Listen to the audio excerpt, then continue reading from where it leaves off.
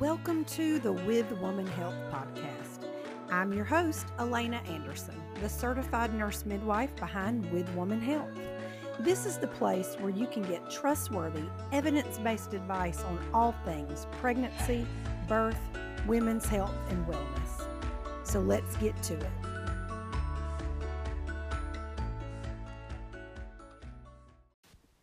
Good morning and welcome back to the With Woman podcast.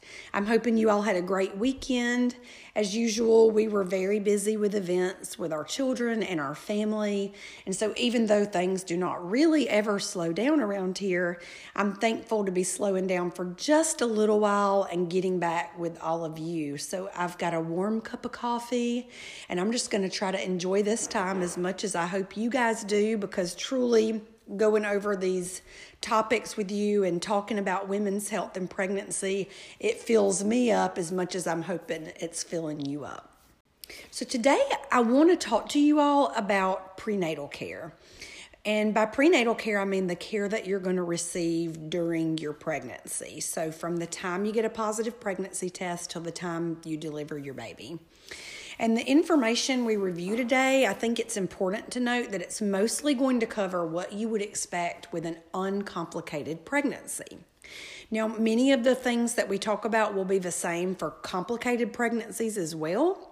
And by complicated, I mean pregnancies where you've had a pre-pregnancy medical condition that could cause some issues during pregnancy, or if you run into some complications with the actual pregnancy itself during that time frame. But I just want you to be aware that the items we discuss may or may not apply to you. It's meant to be kind of an overview of what you can expect, and as such, it may be a little different based on your provider's practices, your state's laws and guidelines, your body, your pregnancy.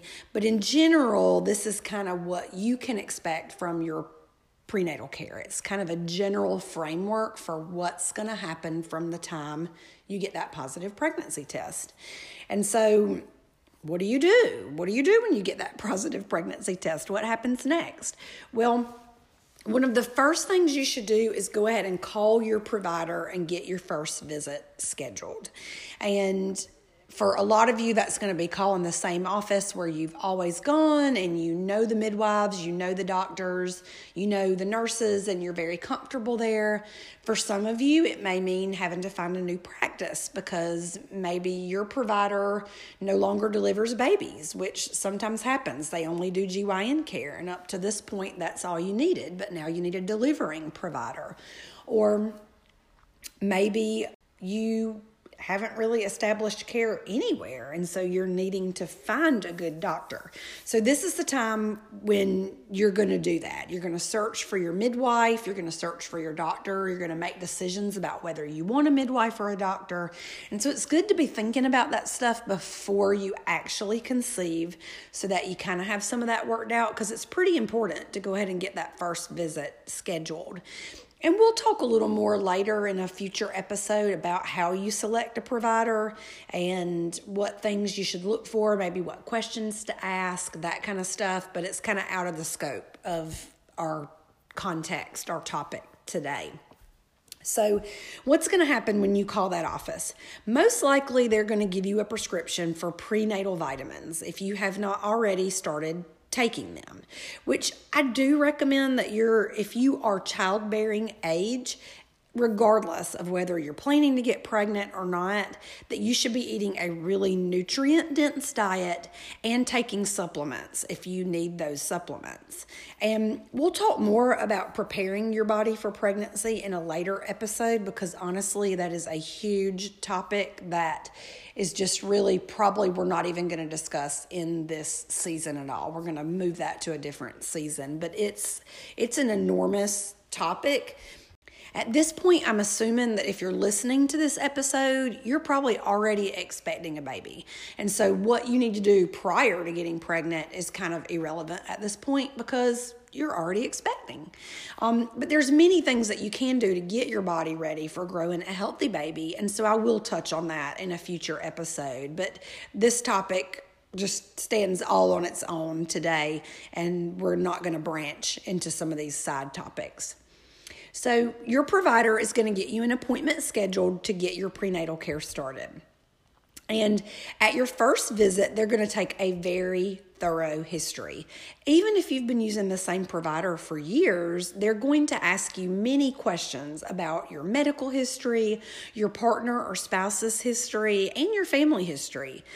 They're also going to ask you about your OB history. And listen, it's really important to be honest and as thorough as possible during this type of interview.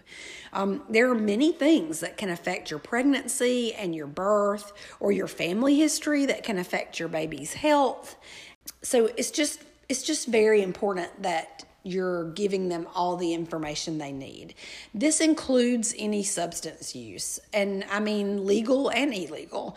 Prescription medications, it's really important to go over all of those. Any supplements or vitamins, minerals, any of those kind of things that you're taking, herbal supplements, go over those. It's really important that you talk about, of course, any other substances you might be using, especially illegal substances. So any types of drugs, any types of alcohol, any type of tobacco. It's just all of these things can affect the pregnancy. But the good news is that there's things that we can do to help with some of these things. And so it's just real important to be real honest. This is also the time that you want to be really honest about your obstetrical history. And by that, I mean any previous pregnancies. They will most likely do this interview with you in private. And that is so that you can feel free to be honest, because I realize, I've seen it in practice, that there are some women who have things in their past that their new spouse or new partner doesn't know anything about, and they don't want them to know anything about it. For instance, maybe they've given birth before and putting a baby up for adoption, or they've had an abortion, or they were raped, or any of these things that perhaps your partner doesn't know about. It's still important for us as your provider to know this information. A history of sexual abuse or rape can be very important to know, especially when it comes to doing physical exams, vaginal exams during labor, or how well you're going to be able to tolerate your labor. And so it helps for us to know that information in advance. It helps for us to know if you've had any uterine surgeries or D&Cs or anything like that that could affect your uterine lining. All of that is important. So no stone left unturned. We're going to ask all the questions. We want you to be forthcoming with everything you can think of. Now, sometimes this history visit is a separate visit that you do with just a nurse from the office. But sometimes it's a visit that you have with your midwife or with your doctor. It just depends on the structure of the practice where you're getting your prenatal care and how they structure those visits. So just remember that it may be a little bit different depending on where you're at. Now, during this visit, they're going to also try to determine the first day of your last normal menstrual period, and this will help to determine your due date. And so it's really important, if you are having regular cycles, to keep records of your period for this reason, like the first day of the period and that kind of information. But many women I know don't keep these records, and maybe you don't have regular periods, or maybe you're still breastfeeding a baby and you've gotten pregnant while breastfeeding, and so you're not having normal cycles. So all of those things can play into this. And so you may have an early ultrasound for dating, and this will be a transvaginal ultrasound because the baby's too small for us to see abdominally. And so they'll use a little probe that they'll insert through the vagina so that they can take a really nice close look of the baby in your uterus. And the technician will take a measurement called a crown rump length, which will help us to date your pregnancy. So that's essentially a sort of a head to toe almost little length of the baby. And so these early ultrasounds can get us an accurate gestational age to about 3 to 5 days. So they're very accurate if you're getting an early ultrasound in that first trimester.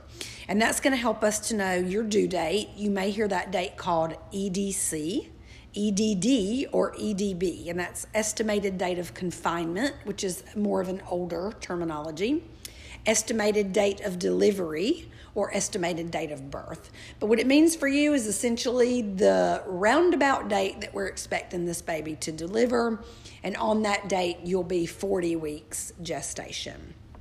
And so it's extremely important that you get this early prenatal care. And mostly the reason for that is getting a good jump start on nutrition and supplements and getting a good date for the pregnancy. Because down the line, there could be issues with growth or amniotic fluid or gestational diabetes. And it's really important at that point that we know we're working with an accurate due date. So again, depending on where you're going, your midwife or doctor may just go by your last normal menstrual period. If you're keeping good records and you've got a real nice regular cycle and there's no signs on that first physical exam that we need to be thinking you're further along than you think you are or not as far along as you think you are. But also, depending on where you go, you may have that early ultrasound. So that early ultrasound is very, very accurate for getting a good, reliable due date. On one of your first visits, you will also have a physical exam. And this will be a full head-to-toe physical, which will be very similar to your annual exam. If you're used to going for those annual exams, you'll know what I'm talking about. But we'll get your weight, we'll get your blood pressure, and we're going to do that full head-to-toe exam. So we're going to check your thyroid. We're going to listen to your heart and your lungs. We're going to do a breast exam, a full abdominal exam, and a pelvic exam. And that pelvic exam is going to include a speculum exam, during which we will obtain specimens for a pap smear, unless you've just recently had one. And we'll also get cultures that will check for gonorrhea and chlamydia. And then we're also going to do a bimanual exam, which is essentially a check with our hand where we're feeling for the size of your uterus and feeling of your ovaries and doing some pelvimetry, meaning kind of feeling for the distance of the bones of the pelvis and just kind of getting an idea of, how much space you have in your pelvis and how it's shaped and that kind of stuff. And then you will maybe be offered an early blood test called free cell DNA testing. And this test will test for some genetic issues, but it can also tell you the gender of your baby very early.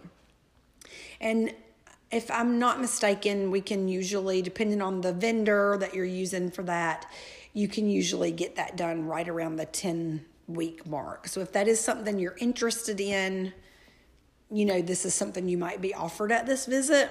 And at one of these visits, you're also going to get some lab work. And so, some practices do this different. Others do it one way, this way, that way. So a lot of places at your very first visit, like I said, you meet with just a nurse or a midwife, you do the history, and then you get this lab work. Then you return for your second visit, and that's your actual physical appointment where they do the head-to-toe exam. Some practices will lump all this into one visit. It just depends on your practice, but this is kind of just a general of what you're going to get at the beginning. And so the blood work that you're going to be having drawn will be, these are pretty much the routine. You're going to get a blood type and screen. You're going to get a sickle cell screen. You're going to get a test for syphilis called an RPR, a hepatitis B screen, a rubella titer to test your immunity. That's something that you would have been vaccinated against in general when you were a child.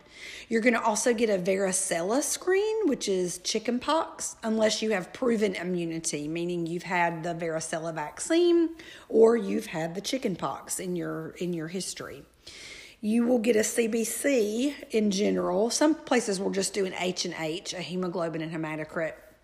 Some will just go ahead and order the full CBC, but it's important mostly to get that hemoglobin and hematocrit so we know essentially where your hemoglobin levels are, which is important kind of down the road for bleeding issues, especially during labor and delivery.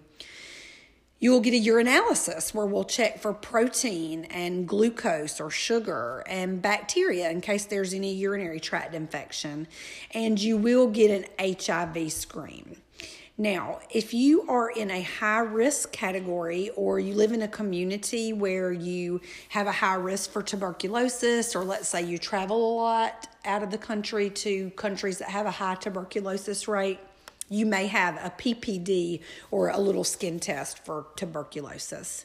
And as I mentioned, you may be offered the early blood test for genetic issues. And then there's also some other first trimester genetic screening tests, which are like a blood draw, and it also includes an ultrasound where they do something called a nuchal translucency test.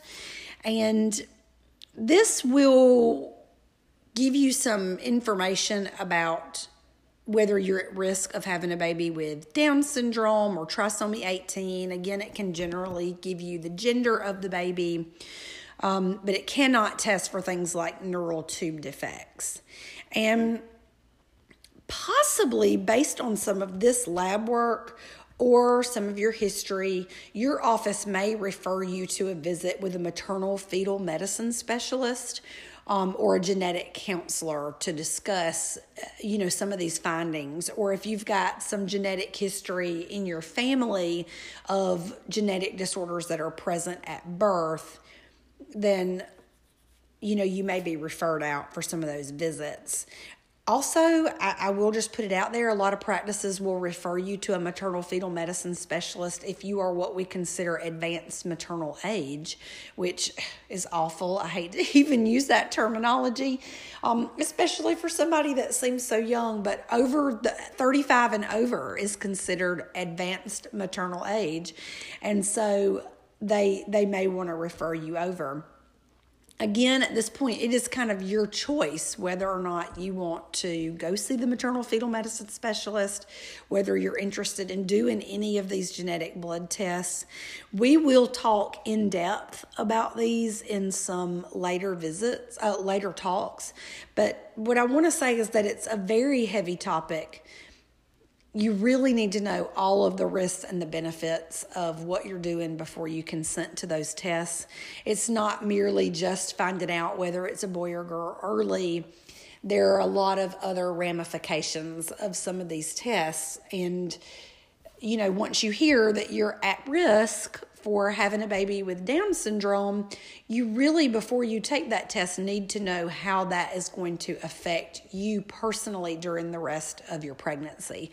I won't get off into the weeds on this, but this is a very serious, very complicated topic that truly every single woman, spouse, family has to make for themselves. They have to be the ones to make that decision, but you need to have all of the facts before you consent to those tests. So just keep that in mind when those are being offered to you. Now, after this initial heavy work and stuff is done, you'll have some return OB visits. And at each one of those visits, you're going to have your weight and your blood pressure checked. Your provider will do an abdominal exam to check for the height of your uterus and make sure that it's growing at appropriate intervals. We do have some little landmarks for where the uterus should be at certain times in the pregnancy. For instance, at the halfway mark, right around 20 weeks, your uterus should be right at about the height of the belly button. And so we're going to be doing that exam and making sure that the uterus is doing what we're expecting it to do, meaning in general, we can assume baby's growing like he or she should. And just because it's not at the height that we expect it to be does not mean that there's issues, but it does mean that we're going to investigate a little bit further. So we're going to do that at every visit. Once you get past that 20-week mark, we're actually going to measure your uterus with a little tape measure every time you come in, just to make sure it's falling in about the right spot. And then we're also going to listen to your baby's heartbeat with a Doppler, which is so much fun to hear that little heartbeat going. And just depending on your body type and shape and where your placenta is located and lots of other little factors, it may take a little while for us to be able to hear that baby's heart rate with the Doppler. So at one of those first couple of visits, we may still have to do a little ultrasound to listen to your baby if we're not able to find it with the Doppler. So don't panic on one of those first few visits if they can't find it. They'll get the ultrasound. We'll take a look at that heartbeat and things will be good. But in general, I'd say by about your third visit for sure to the doctor's office, we're hearing that heartbeat with the Doppler. You're most likely going to give a urine specimen at these visits so we can still keep checking for that glucose and protein, which are two little indicators for some issues. And in general, these visits are going to take place about once a month for most of your pregnancy. And so that's good. You don't want to have to go to the doctor's office too much. You want to be able to have some of your life to yourself because towards the end, you're going to be seeing lots of us at the provider's office. But in general, once a month for most of the pregnancy. And then when we hit that third trimester, right around the 28-week mark, this is going to probably increase to about every 2 weeks. And then when you hit the 36-week mark, somewhere right around in there, we're going to have you come in once a week. Now, this schedule may be very different if you have underlying medical complications or issues that arise with your pregnancy, because in those events, you're probably going to need to be seen more often, have many more tests, and possibly something we call NSTs or non-stress tests where we're watching the baby's heart rate and monitoring for contractions. And so if you've got some complications, let's say you find out you've got gestational diabetes through the pregnancy, we're going to definitely see you more often towards the end of the pregnancy. So lots of things like that to keep in mind. Now, in your second trimester, during one of these visits, we try to time them so that we can hit some of these important points during the pregnancy. So during your second trimester, right around weeks 15 to 18, you will probably be offered something called the MSAFP or a quad screen. This test it's a blood draw, and it lets you know if you are at an increased risk for having a baby with an open neural tube defect, something like spina bifida. You may have heard of that. And this one will also let you know about Down syndrome or trisomy 18. So if you had the early test, that part is maybe not as important, but this quad screen is what tests for these neural tube defects. Again, this is another one of those essentially genetic testing. And you should know that it is not a diagnostic test, it is a screening test. So just because you do have the test and it comes back elevated for an increased risk for a baby with an open neural tube defect, it does not mean that your baby has that. It just means you're at an increased risk. And most likely, if you get a screen that is positive for that, you're going to be seen more often, you're going to get that maternal fetal medicine specialist referral we were talking about. And so it just kind of opens a whole can of worms and a lot of times makes women worry about things that they don't even necessarily need to worry about because they've gotten not necessarily a false positive on the test, but an increased risk, but that doesn't actually come to fruition, so to speak. So just keep that in mind. And it's at these visits that you're going to be able to voice your concerns, ask questions, bring up issues about things that are going on with you, symptoms you might be experiencing, that kind of thing. So this is your time with your provider to get your questions answered. In general, these return OB visits is what we call them. They're kind of quick. You're in and out. Especially during some of the beginning stages of pregnancy when there's not a lot of changes taking place. You're in that second trimester. You know, we talked about that last week. That's kind of that sweet spot where you're not really feeling a lot of issues or having a lot of problems or having a lot of questions.